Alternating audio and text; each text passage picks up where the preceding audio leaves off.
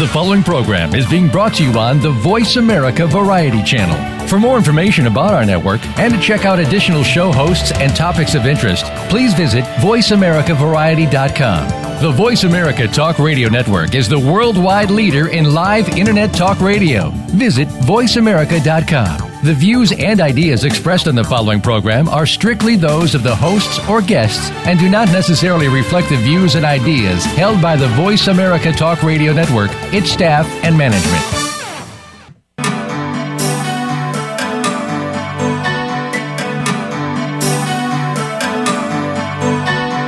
Welcome to Dr. Carol's Couch with your host, Dr. Carol Lieberman. All comments, views, and opinions are solely those of Dr. Lieberman, her guests, and callers. Now it's time to have a seat on Dr. Carol's Couch. Here's your host, Dr. Carol Lieberman.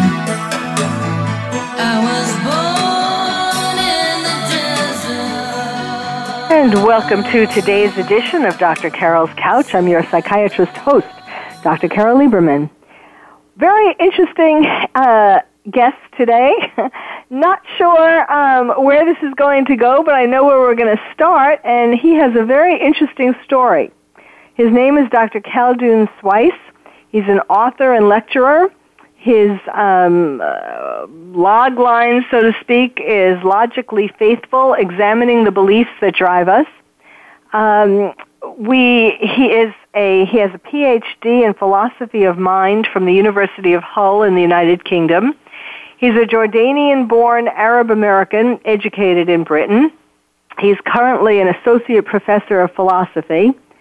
And he has written 3 books, Killing God, Addressing the Best Arguments from the New Atheists, Debating Christian Theism, and Christian Apologetics, an anthology of primary sources. Now, don't let all that scare you. He's a down-to-earth guy, even though he talks about heaven, and he has a very interesting personal story, which I thought we were going to start talking about in regard to the death of his son, which gave him the calling to assist others through similarly agonizing struggles of life, and by helping them to recognize their faith, and that even when it seems like God has abandoned you, that really He hasn't. So, welcome to the show, Dr. Sweis. It's a pleasure to be on. Thank you, Dr. Carol. So now, as I started to say, I thought we were going to start with the death of your son and how that led into what you then subsequently did. That was in 2006.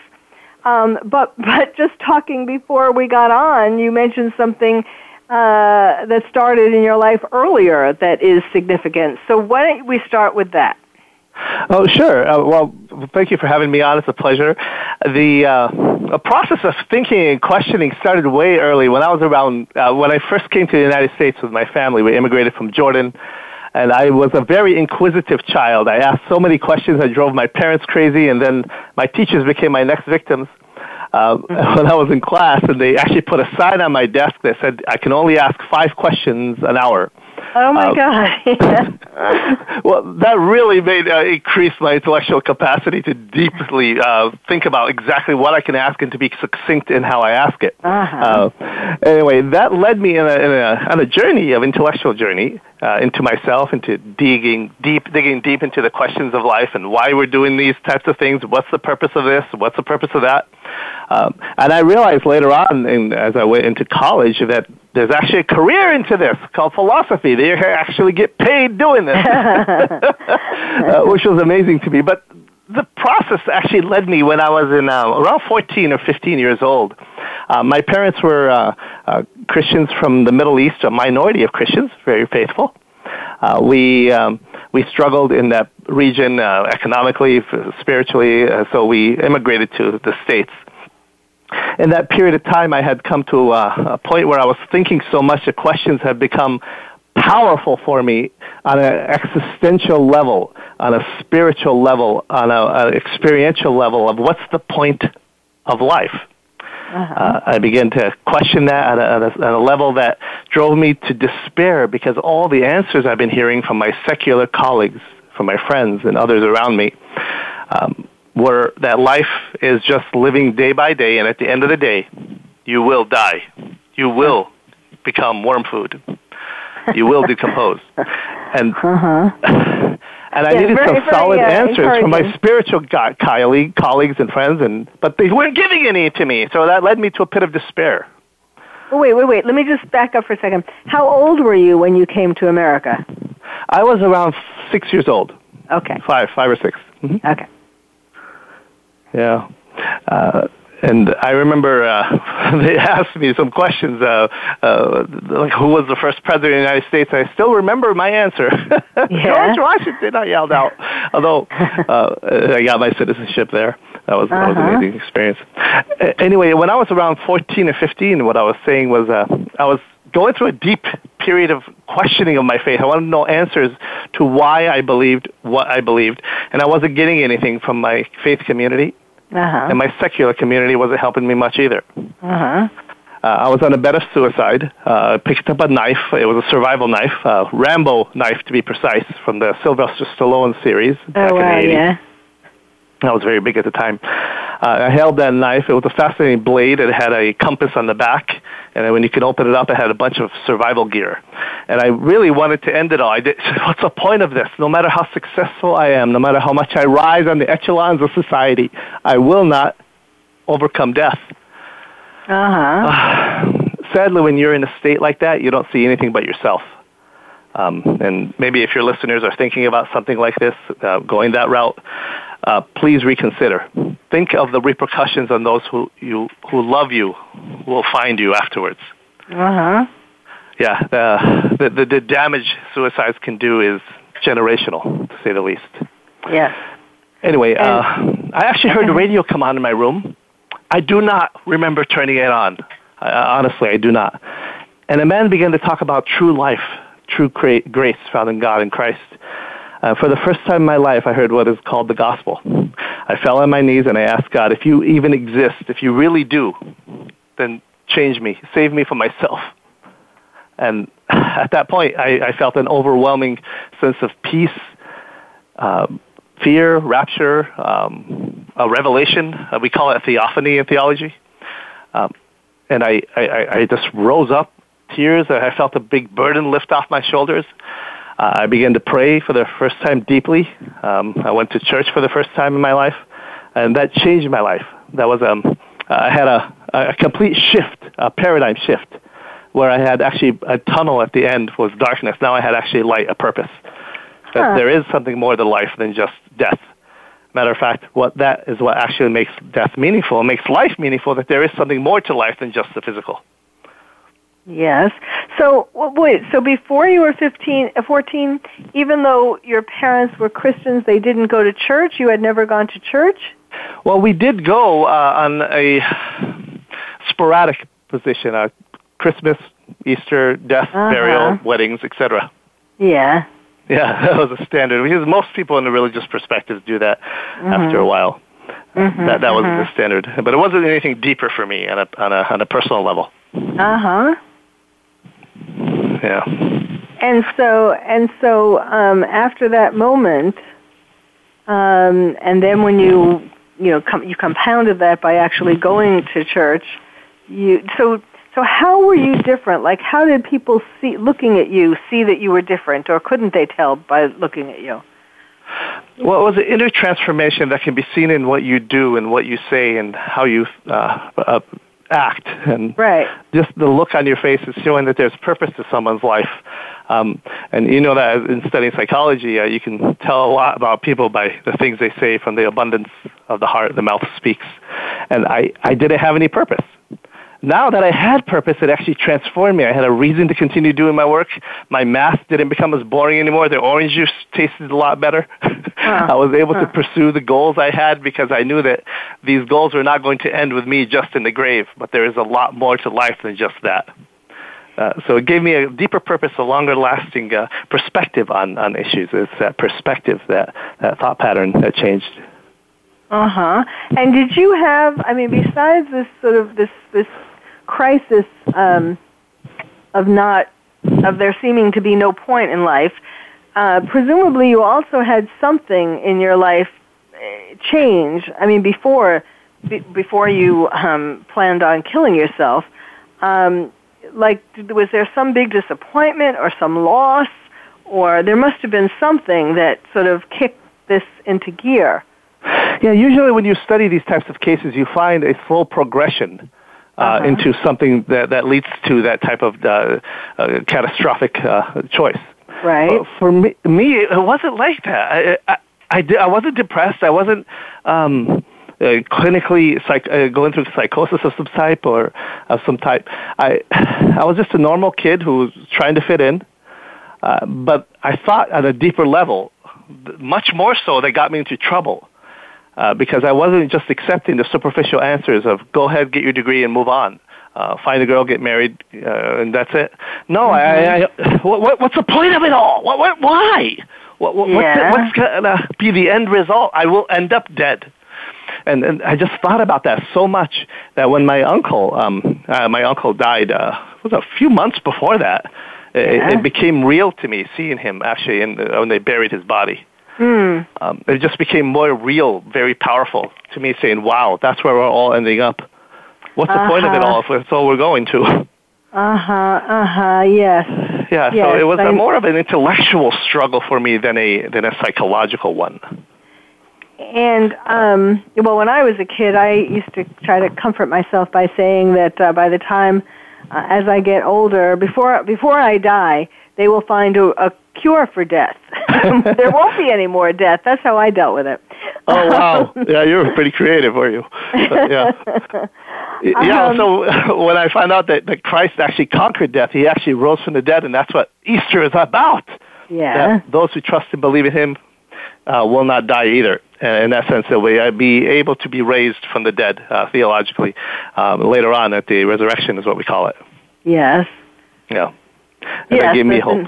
That's another way of finding some hope and meaning. So did anyone where were you? Where did you live at that time?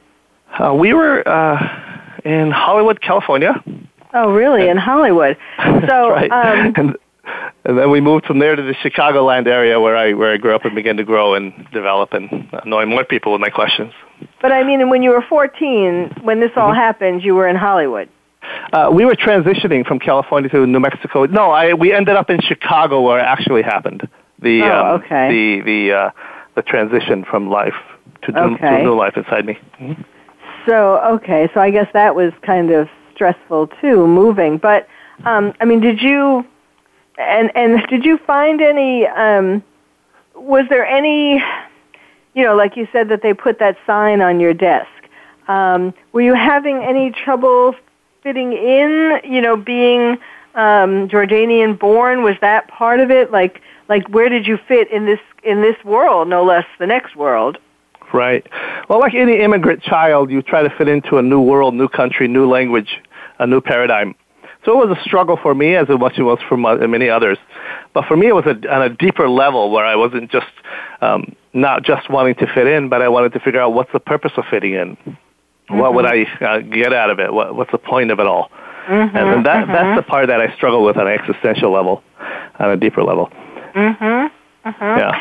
Well, when I'm an only child, and so when I went to school for the first time, when I went to kindergarten, that kind of set me on a path of becoming a psychiatrist, because here all of a sudden there were all these other little kids in my class, and I wanted to figure out what made them tick, to figure out how to fit in, how to get people to like me, all that kind of stuff. So, it's things that happen when we are very young have far-reaching effects on our lives. That's one of the lessons that this shows.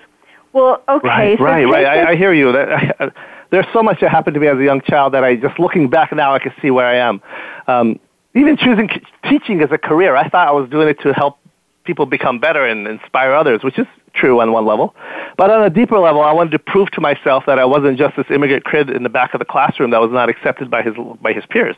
That I wanted to prove to myself that I could be what they told me I couldn't be. I wanted to fulfill that desire that I was told I couldn't do. Yes, That's exactly. at a subliminal level. I had to accept that later on in life. Like, hey, that was back when I was a kid. I wanted to fight against that. So I hear you. I hear you. Yes. So, all right. So then, how old were you? I'm going to bringing us to 2006. So how old were you, or how did you meet your wife, and take us from then to your son? Yeah, thank you. Well, my precious wife, I was actually teaching a class. She was a student in one of my classes.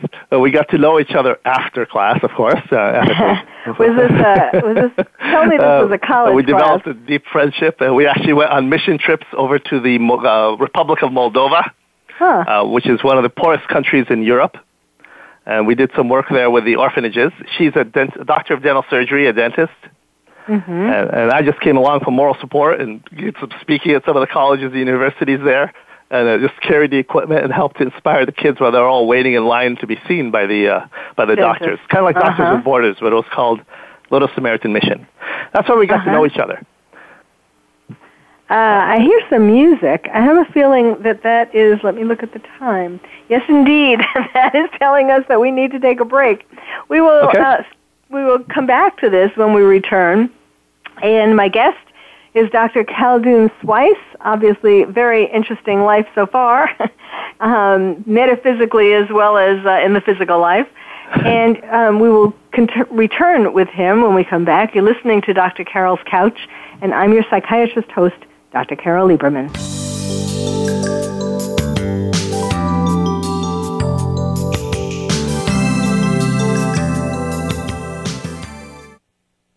Ask the experts. Call toll-free right now, 1-866-472-5787.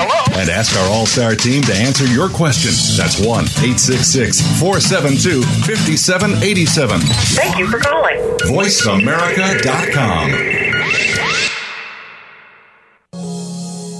Are you having difficulty coping with these troubled times? Do you want help? Then contact Dr. Carol Lieberman today at www.drcarol.com. Dr. Carol is a certified psychiatrist who not only has won an Emmy, but is a regular on top television shows like Oprah Winfrey and Larry King. She's here to help you through books, CDs, and helplines. Having trouble relaxing? Check out her relaxation CD. Has the fear of terrorism crippled your life? Call the terrorism hotline. And if you're having trouble with relationships, check out her book, Bad Boys. Dr. Carol wants to help you today, so contact her at www.drcarol.com or for immediate help at 1-900-860-COPE. Get help making sense of these troubled times. www.drcarol.com. These days, everyone is looking for information on staying young, healthy, and fit. The Voice America Health and Wellness Network is here to help you on your quest to better health and a better you. We talk about everything from diet, fitness, and aging to substance abuse, personal growth, mental health, and much more. Learn from our experts who cover health and wellness from traditional and holistic perspectives. Tune in to the Voice America Health and Wellness Network. Healthy living starts here. Stimulating talk gets those synapses in the brain firing really fast. All the time. The #1 internet talk station where your opinion counts. VoiceAmerica.com. Welcome back to Dr. Carol's Couch. If you have a question or comment for Dr. Carol, dial toll-free at 1-866-472-5788. Now back to the show. Here's Dr. Carol Lieberman. And welcome back to Dr. Carol's Couch. I'm your psychiatrist host, Dr. Carol Lieberman, here with my guest, Dr. Khaldoun Sweis. He's an author, lecturer, author of 3 books, lectures around the country and other countries. He has lectured at universities including Oxford, Berkeley, Cambridge, and University College London, as well as places in the United States. Before the break, we were following his life and the development of his faith and his I don't know what to call it, Dr. Sweis, like your log line, your logo. What do you call logically faithful, examining the belief? I guess it's your mantra, logically, or how you describe yourself, logically faithful, examining the beliefs that drive us. So let's go back to we talked about your experience as a 14-year-old on the verge of suicide, and feeling God answering your question, to show himself as if he exists. And then the radio went on, and it was a spiritual program, and indeed that was a sign. And then you started really attending church regularly, not just on the holidays. And let's take us from there to the loss of your son in September of 2006. Sure. So as I mentioned, I met my wife around 2000 or so, a little bit before. Yeah, before that, it was 2003. Oh yes, I wanted to mention that Dr. Swice met his wife when he was teaching a college class. He was not a child predator, and they did not start dating until after she was no longer his student. Just to clarify. Yeah, nice to clarify that. There you go. Well, we had our first. My wife, she became pregnant in 2006, and we were really looking forward to having this child, into our home, into our life, into our world. It was an incredible experience, and most people who went through it can understand what I mean with buying the new crib, preparing the household, etc. So we went in for the ultrasound to have the regular checkup, and the ultrasound technician's face became dark as she was doing the normal procedure with a sonogram. I've read about different circumstances where this is common, where people see this, and a procedure is to get the doctor, and she left the room. My wife Luciana looked at me and said, something is wrong. The doctor came in, looked over the paperwork, the charts, and said, we've been looking this over, we saw this, we wanted to confirm it. We have to tell you that he said the fetus is incompatible with life. And I noticed he used the term fetus, not baby. We can discuss the question of the immorality of abortion in another discussion, and the certain terminologies we use to justify certain things that we want done, they change the entire mindset. Just the terms we use change our mindset. Yes. We told him we would not do that. We considered that murder. We're not going that route. Although God's grace and goodness is deeper than anything that we can do. And for anybody who has gone through that, there is grace available. There is healing available from that. I'm not saying that's the worst thing there is, but it was a process that was just let me interject. I actually am pro-choice. just for my listeners to know there are two views of this, but go on. But that was very. And so you it's okay to have that civil discussion about it. You and your wife decided that you were going to continue the pregnancy naturally. Is that what you're saying? It was difficult because we did believe that life begins at conception, and it was a prior belief system that helped us move forward. But it was difficult because talk about news! It cut us to our core. Yes. And my wife is in the medical profession, and she knows that you have to take science and medicine seriously. People are not just saying this for ideological purposes. There are actually some doctors actually looking out for you. Yeah. It was difficult to hear it, to say the least. We went for second, third, fourth. How many opinions we went to, we ran out of. Most of them said the same thing. The genetic abnormalities between my genes and hers will produce this result. We went the spiritual route. We prayed over the child. We anointed her with oil. We asked God for healing. We asked Him to come through for us. We went through the whole pregnancy till 9 months. We went through steroid therapy. There was a small chance he may survive. But it was in that room. It was blue sheets where she gave birth. And he didn't make a sound when he came out because he wasn't able to breathe. They quickly put a respirator on him and pumped some air into him and oxygen. Yeah. And we were just waiting in shock, hoping for a miracle, which didn't come. They unplugged him. They gave him to me. I held him. I felt his hand on my finger. I'll never forget that in my entire life if I live as long as God. And then he let go. Oh, wow. And he was gone. It was one of the most difficult periods, if not the most in my life. And my wife can testify. So you felt as though, so he was alive for a few moments? Yes, for a few minutes he was. He was born alive. Oh, wow. He just was not able to breathe on his own. Oh, how... Well, first of all, that shows such faith, you and your wife, because that must have been so difficult for both of you, but especially for her, carrying the baby to term, having it inside of her, knowing all of this. Without her strength in my life, I would not be where I am today. Mm-hmm.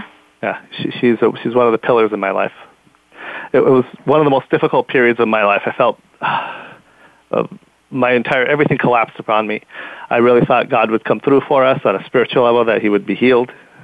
And one of the things I bought in, even subliminally, even though I didn't buy it theologically, is that God, if we're good, if we're ethical, if you're nice, if you're good to your neighbors, if you pay your taxes, pay your tithes, good things will happen. Mm-hmm. Bingo! No, mm-hmm. That's not what happens. Good people suffer. And sometimes God does not come through. And that time he did not, which was a wake-up call to me. Because I was serving God because I wanted him to do all these things for me like a cosmic jackpot in the sky. Uh-huh. I didn't realize I was using him. And it took these types of suffering to wake me up, to say, wait a minute. It really revealed inside me a lot of my own selfishness, my own lack of courage, my own low self-esteem, my own inadequacies. This period was one of the darkest for me. It was a few weeks later that I was pouring coffee when it hit me that he was gone, that I will not be holding my son ever. And I just collapsed on the floor like a fetal position and wept. Mm-hmm. I had to come to terms with what I knew and what I experienced, and I didn't know how to bridge the gap at the time. Uh-huh. I knew theology, I knew philosophy, apologetics, but I didn't know how to apply it. All that stuff went out the window when he died in my hands, because I didn't know how to apply what I was learning. Mm-hmm. It was a dark period. Especially, what happened when you were 14 is especially important in light of this, because it's like God saved you, when you were 14. It's hard to believe that he wouldn't come through now with your son. Right. Yeah, and that was it. And that was the foundation for me, recognizing who God was when I was 14, but then recognizing the how God works when I was later on, when I'm in my late 20s. I had to recognize that. And it took this type of experience to recognize that God is not there for me to use him like a big belly hop in the sky where I can just pull the lever and he'll give me what I want. That's not how spirituality, that's not how deep faith works.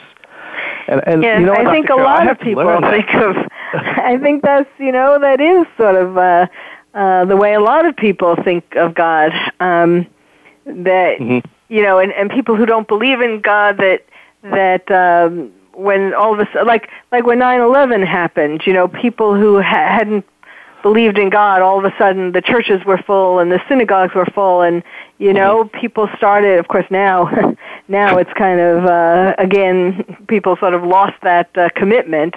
A lot of people, and that same necessity or that same desperation, for protection, people aren't feeling now. So there aren't as many people in churches and synagogues as there came to be at that time. But anyhow, So continue. Yeah, and it makes us ask the question: do we love God for what he gives us, or do we love him for himself? Yes. It goes back to the old story of Job in the ancient scriptures, one of the oldest books in the Bible, where he was a good man who served God all his life, and the devil tempts Job by taking everything from him, all his wealth, his property, his land, and even his children. And the devil says, the only reason you serve God is because he gave you all these things. I'm going to take them from you and prove you're a fraud. I'll watch you spit in God's face when I do that. And Satan did take all these things from him. God allowed it. And did Job stand the test? Was he faithful? And the text says he was. But how many of us will be faithful when God does pull the rug from under us? How many of us will, let's take the marriage example. We say we'll be together for better, for worse, for sickness and in health, right? Okay, that sounds good at the wedding altar. But does it sound good in the hospital room when your spouse is diagnosed? When he goes into bankruptcy? How many people stick together through that? Yes. And that's when the rubber meets the road, so to speak. And Nietzsche said that what doesn't kill a man will make him stronger. Mm-hmm. However, it could be in reverse. What doesn't kill a man can destroy him and make him cruel. Yeah. And you know this well, that hurt people end up hurting other people. Yes. Yeah. When you realize you're hurt and life is not fair to you and God's not fair to you, you end up not being fair to other people around you and treating them with misery because you haven't dealt with that own pain yourself. You haven't allowed yourself time to grieve. And that is one of the important lessons I learned. When you go through deep suffering, you need to allow yourself time to grieve, time to release the tears, the time to find healing. And sometimes you need people around you to do that. It's one of the reasons we're not made to be alone. Yes, absolutely. So how did you get from lying on the floor in a fetal position to what you do now as far as teaching people, how to still maintain that belief in God and how that is what will get you through the hard times? Tell us about that. Right, okay. So I had to come back to what I originally learned and start applying it to my own life. That the center of my faith, the center of my religion, the center of my life is God. And that God that I'm talking about is a suffering God who was nailed to a Roman cross. Suffering is a centerpiece of the religion, centerpiece of my faith. Mm-hmm. God is a God who suffers. He understands what suffering is. And it is his modus operandi, his option, his task, his method of growing people, of shaping them. And it's interesting, Dr. Carol, the people that we know in our lives who are the deepest, most mature, full of wisdom, I can say this with conviction here, are probably the people who suffered the most. Mm-hmm. Because they learn a sense of humility, they learn to take life seriously, and they learn to understand what to not take seriously. Some things we value way too much, and we need to understand these things are futile. They won't last. Futile, excuse me.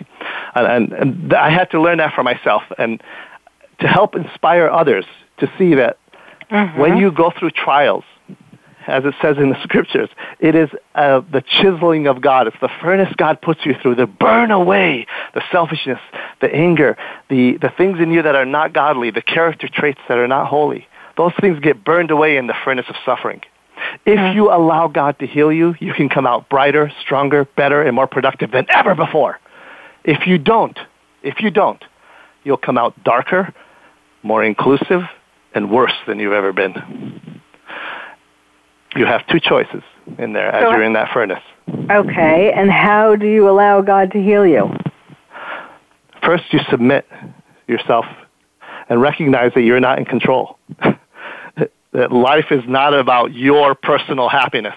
Life does not revolve around you. And that's some of the things we need to teach our children, right? But some of us adults need to be reminded of that. And when a 9/11, when a cataclysmic event happens in our lives, when our child dies, when we get diagnosed, when we lose a job, that's when we are shaking up. That's when we realize we never had control in the first place. That control was never ours. Trust.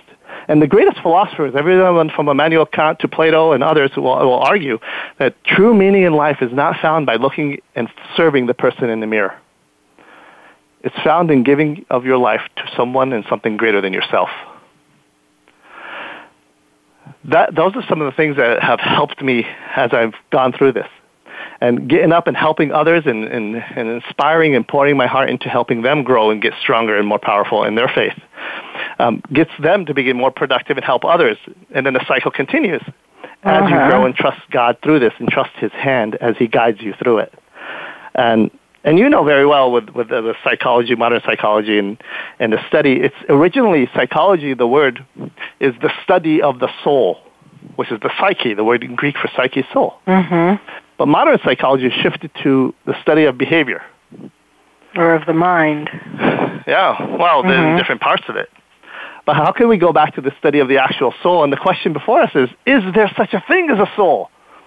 Or is this some kind of mumbo-jumbo made up by the religious everyone from the Buddhists to the Hindus to the Christians to the Jews, to help them survive through the darkness of life, like Sigmund Freud said. He called it the wish fulfillment argument. Life is so dark, so destitute. It ends in death and darkness and coldness. We can't deal with that. So what we do is we manufacture this pie-in-the-sky, make-believe father figure called God, and we believe in him, and we end up teaching that to our children. And that's how the myth of the God myth gets perpetuated throughout culture. That's according to Freud, of course. Yes. Now, be careful. I worship the God of Freud. I mean, and there's a lot of truth to it, though. There's a lot of truth. There's a lot of people. I mean, the more creative you are, the more educated you are, the more creative you can be about creating your own pie-in-the-sky type of delusion to get you through the darkness of life. You can. Well, I mean, it does, of course, make sense. I mean, the two ways of thinking about these things aren't necessarily mutually exclusive. It does make sense that, especially back in the day, back many days, that when caveman and I mean, back when people had to. People didn't really understand things in as sophisticated a way as we like to think we understand it today. We needed that kind of protection, paternalistic, protective figure to believe in that to get us through the hard times in our life, whether it was wars or whether it was just interpersonal violence or interpersonal meanness. I mean, it does totally make sense. That doesn't mean that it also might not be true that there is that God exists. I believe God exists. I'm Jewish. I practice my religion, and but I also can understand how it makes sense psychologically that we kind of need to believe in a protective God, whichever religion. Yeah, I hear you, and it does make sense. People need that. They make sense of the world around them. We are pattern-seeking creatures.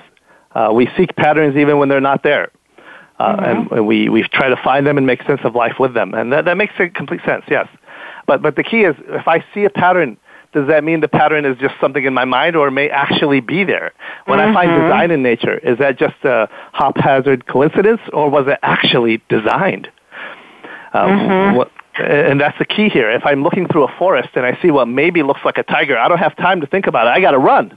My natural tendency is to survive. Yes. But whether there is or is not a tiger is not relevant to my survival. We have to run right now to take a break. I don't see any... Yeah. Well, I hear a tiger. All right. My guest is Dr. Khaldoun Sweis. We're talking about being logically faithful. You're listening to Dr. Carol's Couch, and I'm your psychiatrist host, Dr. Carol Lieberman. Stay tuned, and we will be right back.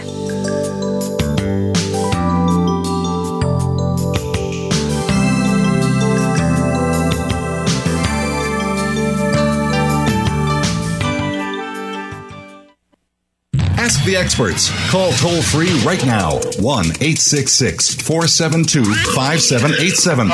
And ask our All-Star team to answer your question. That's 1-866-472-5787. Thank you for calling. VoiceAmerica.com. Are you having difficulty coping with these troubled times? Do you want help? Then contact Dr. Carol Lieberman today at www.drcarol.com. Dr. Carol is a certified psychiatrist who not only has won an Emmy, but is a regular on top television shows like Oprah Winfrey and Larry King. She's here to help you through books, CDs, and helplines. Having trouble relaxing? Check out her relaxation CD. Has the fear of terrorism crippled your life? Call the Terrorism Hotline. And if you're having trouble with relationships, check out her book, Bad Boys. Dr. Carol wants to help you today, so contact her at www.drcarol.com or for immediate help at 1-900-860-COPE. Get help making sense of these troubled times. www.drcarol.com. Now there's a new destination for video content, voiceamerica.tv. Just like our radio channels and so much more. Voice America Variety, Health and Wellness, Business, Sports, Green Talk, Power Up Motorsports, and Seventh Wave Network now have their own video channel components. Plus, check out exclusive programming, including movies, music, educational courses, science and history, current events, and short features. High definition, premier quality programs available 24/7. VoiceAmerica.tv. If you think you've seen online TV like this before, let us surprise you. Streaming live, the leader in Internet talk radio, VoiceAmerica.com. Welcome back to Dr. Carol's Couch. If you have a question or comment for Dr. Carol, dial toll-free at 1-866-472-5788. Now back to the show. Here's Dr. Carol Lieberman. Don't write yourself off yet. And welcome back to Dr. Carol's Couch. I'm your psychiatrist host, Dr. Carol Lieberman, here with Dr. Khaldoun Sweis. He is an author lecturer. He has written 3 books, teaches, he's an associate professor of philosophy, teaches philosophy, and teaches people primarily from his own experience of suffering through the loss of his son and how that got him to understand how we can't. And I know I sometimes do this. I think I would be surprised if there was one person out there who didn't sometimes look at, as you put it, God as a bellhop, there, or a good fairy, there to answer our wishes. So let's talk about, you wrote an article that was published in Christianity Today called 7 Things Evil Is Not, What the Death of My Son Taught Me. And there were 8 million people who, I guess, clicked on your article. So tell us about, I'm really interested in that. What are the 7 things evil is not? Well, thank you, Carol. Well, there's a difference here between suffering and evil. Let me clarify that as we get into the 7 things. Suffering, for example, would be like, let's say people are like tea bags. You put them in hot water, and what's in them comes out. Women are suffering like this. Brings out the things that are inside us that we've been hiding, things that we're putting a barrier up around us. But suffering is not the same thing as evil.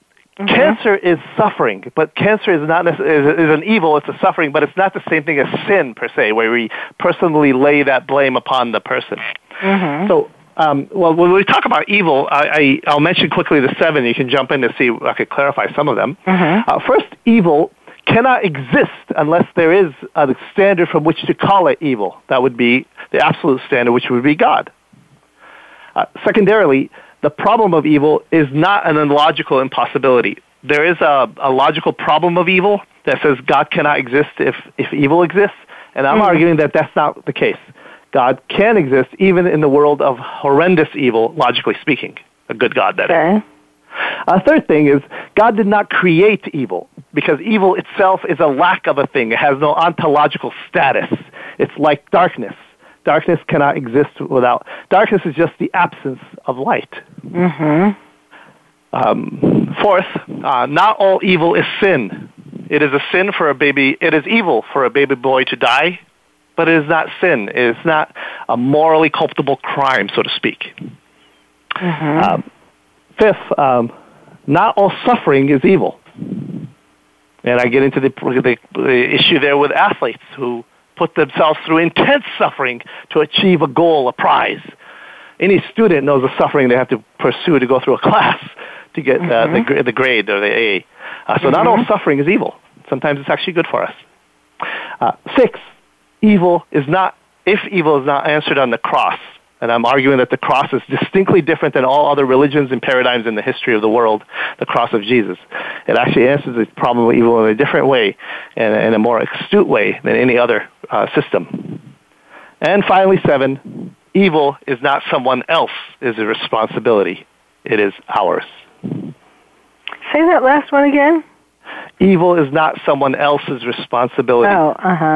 It's on us to do something about it, not point a finger to someone else or the government or the church or the hospital. It's on me to do something about evil. Okay. Well, that's very interesting. Particularly, in times that we live in now, where that is a common question, like where, of course, I, as the terrorist therapist, am, absorbed since 9/11 in helping people cope with terrorism. And certainly, I'm sure you remember, at 9/11, President Bush called terrorists evildoers. And he isn't the only one. The terrorists are frequently called evildoers. Now, how does this fit into your 7 things evil is not? Okay, so, would you say that terrorists are evil? Well, see, the problem is it's not all black and white now, is it? The world, welcome to life, huh? Yeah. Not everything is black and white, right? But the problem is some things are. Walking into a church and executing over 25 people, including a 17-year-old, is evil. And a lot of us do not want to call it evil, but it is. And evil is a wickedness, a violation of what is good, true, and holy and beautiful. That is evil. Yeah. And one of the reasons, Dr. Carol, we don't want to call it evil is because we don't want to appear intolerant. But we don't want to appear intolerant when we sacrifice truth on the altar of tolerance. We have to be careful there, not to sacrifice our convictions on the altar of not offending somebody. People need to take off their emotional diapers and recognize that there are people who have different points of views around them, and speak your mind.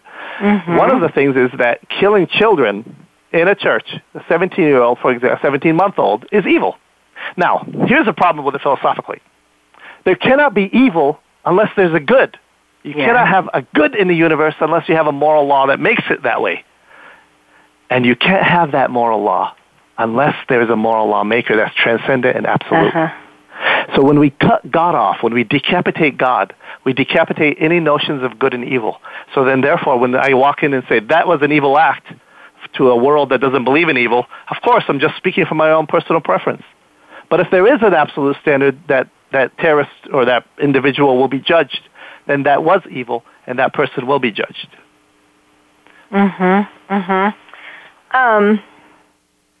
Well, what about when people say, the typical thing that people would say, not just about terrorism, but like in general, and things that, all the various problems in life, in one's personal life or society or the world, there can't be a God. If there was a God, we wouldn't, what about, economic problems? If there was a God, I wouldn't have lost my job and we wouldn't be poor. If there was a God, let's say the man wouldn't have walked into that church and killed all those people, or terrorists wouldn't kill people, or my aunt wouldn't get cancer, or all of these kinds of things. So I'm sure people say this to you all the time. So there can't be a God, or he wouldn't let all these things exist. And that is a very common response. The problem is what we need to do is dig deeper behind the response and question the presuppositions that the person is bringing forward. They are assuming there's such a thing as evil when they are questioning an objective evil and saying this is that evil. But at the same time, they're denying any standard from which to judge it by, namely God, the highest standard there is. So their objection falls on a non-foundational ground. They have no foundation from which to raise the question. Okay. Well, let me change it a little bit. What if they say, I believe in a God, but how could God do this? Why did God do this? There is a God, but it must be why is he treating me so unfavorably? It's kind of like the things that you were asking yourself when your son died. Why is he doing this to me? Especially I've been good. Exactly, right. I've been good. Questions, they're powerful and they're legitimate a lot of times. For example, God has blessed us with 2 other kids, which we actually went through a period with that process, is a whole story in itself. But when I take my son to the doctor and I have him go through this excruciating process of a needle going into his body, into his bones, and he's asking, why, Daddy? And I'm trying to explain the patterns behind needles and the problem of viruses and bacteria. He doesn't understand. He's so small. Right. He just says, no, you're causing me pain. How could you who love me cause me so much pain? Right.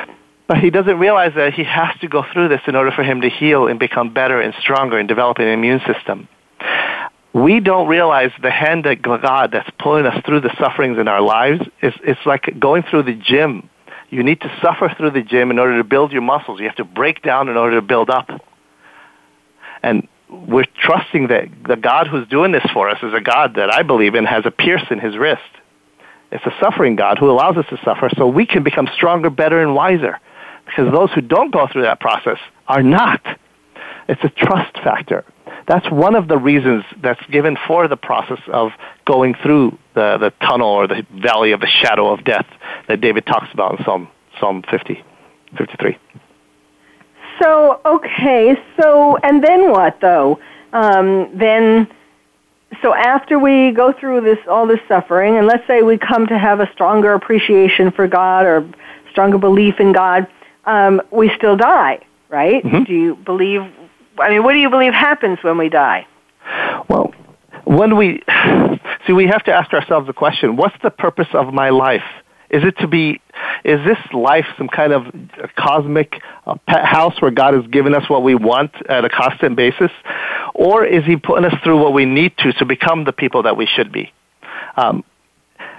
Life is not just about my personal happiness. It's a lot deeper than that. It's significantly deeper than that. And after death is when a different life forms, a different world opens up. Shakespeare called it the undiscovered country. And people say, oh, we'll never know what happens after death. Well, you won't unless somebody comes back to tell us. And Christians believe that happens with Jesus, who came back from the dead. That's why we celebrate Easter, who did tell us what will happen after death. And when my father died a number of years ago, people told me, oh, he's in a better place. And I know they were well-meaning when they say that. But people don't just go up like a balloon when they die. There's something that even in a lot of religious traditions believe called hell. There are some people who go that route. And those who are not cleansed by God and given a pure heart and have a renovation of the heart and purity do not enter that eternal paradise. They may go to a different place. Okay, so you do believe in heaven and hell. You do believe we that the people who deserve it do get into heaven, and there is a heaven. Absolutely. Okay. Which leads me to believe why I believe in the soul. The soul is one of the reasons I believe that. Could you expound on that? Sure. So one of my students comes in my office a few years ago. He tells me, Professor Schweitz, we're talking about all this philosophy stuff and these ideas, but none of these are physical. I don't believe anything that's not physical. Yeah. I told him, no, you don't believe that. He said, I do. I said, you really don't. He said, I do. I said, you really don't. He said, explain. I said, sure. The very idea you have, I don't believe anything that's not physical, is itself not physical. This is called consciousness or thoughts. Those things aren't physical. And the best and most cutting-edge research in 2017 on the issue of consciousness has not been able to show that consciousness itself is part of the physical universe. It's not. It's not physical, but it's very much real. To deny consciousness is to deny your own experience. That is part of us, but it's not physically part of us. It's evidence that there's more to us than our bodies. And a lot of work in cognitive research and science has shown, and even science itself, the first law of thermodynamics, tells us that when energy never doesn't get destroyed, it just changes shape. It changes. Yes. That change is something that's inside us. It's something non-physical, something immaterial, something long-lasting, and something that lives on after death. And of all the research and all the history of the world, you can't find almost no culture in the world has believed that death is the end, except the modern one. Only our culture today, we actually have people who are walking the streets who believe that they don't believe anything, which is itself an absurdity, of course. They'll believe anything. But people actually believe that. And the fact of the matter is, on a deeper level, when you talk to people, they do believe in something deeper. But on a superficial level, they'll tell you they don't, and they'll check none on the census for religion, of course, because they have cut themselves off from any spiritual background and nature. But there's a lot of reasons, and there's so much to dig into. Wait, Dr. Schweitz. I'm so sorry to have to interrupt you, but I know that we're coming to the end of the show, and I want to be able to give out your website so that people can find out more information from you and buy your books and so on. And your website is logicallyfaithful.com, www.logicallyfaithful.com. That's correct. Yeah. Well, this has been a very much more interesting experience. You've talked about so many interesting things and so much food for thought, regardless of what religion a person is. It really applies to all of us. As far as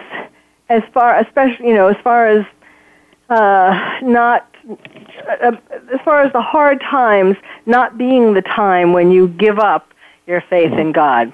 So thank you so much, Dr. Khaldoun Sweis, and thank you all for listening. You've been listening to Dr. Carol's Couch, and I'm your psychiatrist host, Dr. Carol Lieberman. Thank you for joining us on Dr. Carol's Couch. Join us next week at 1 p.m. Pacific Time for another installment of Dr. Carol's Couch. We'll save you a seat.